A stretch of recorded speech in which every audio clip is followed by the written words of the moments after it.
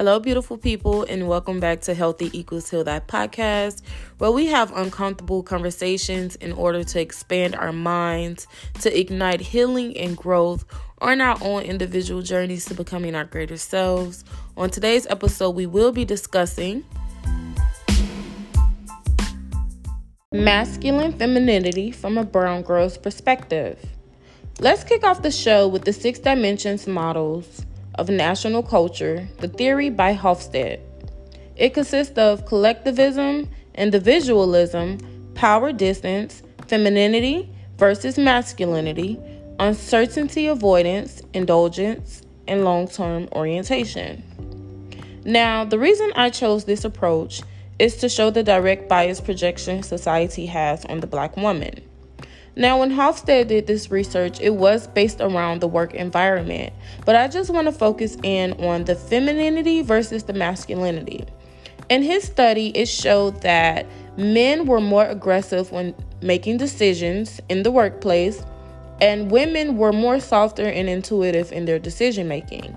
Now, the reason I chose to use this style of decision making is because in the African American culture, the junction of masculine femininity comes up a lot. Black women in America has an agonizing past of racial exclusion, injustices, such as Breonna Taylor, a 26-year-old slain in her apartment with aggressive force. Sarah Bartman, a woman who was exploited for her body and her curves.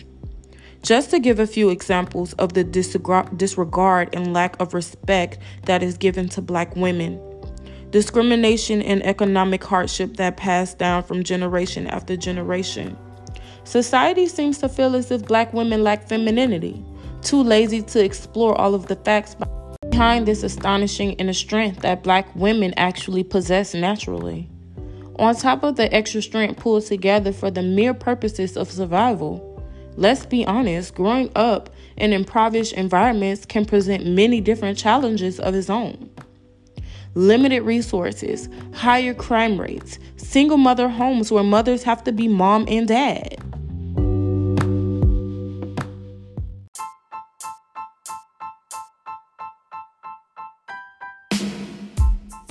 Hello, beautiful people. You have just experienced the Healthy Equals Heal That podcast, where we do have uncomfortable conversations in order to expand our minds, to push us on our own unique journeys to becoming our greater selves. I would like to thank each and every one of you who did tune in to this week's episode, and I definitely hope to see you back next week on Friday, 7 p.m. Eastern Standard Time, where a new episode will be provided every week on Fridays. I want each and every one of you to know that you are absolutely beautiful and you are definitely worthy of living the life that you desire to live.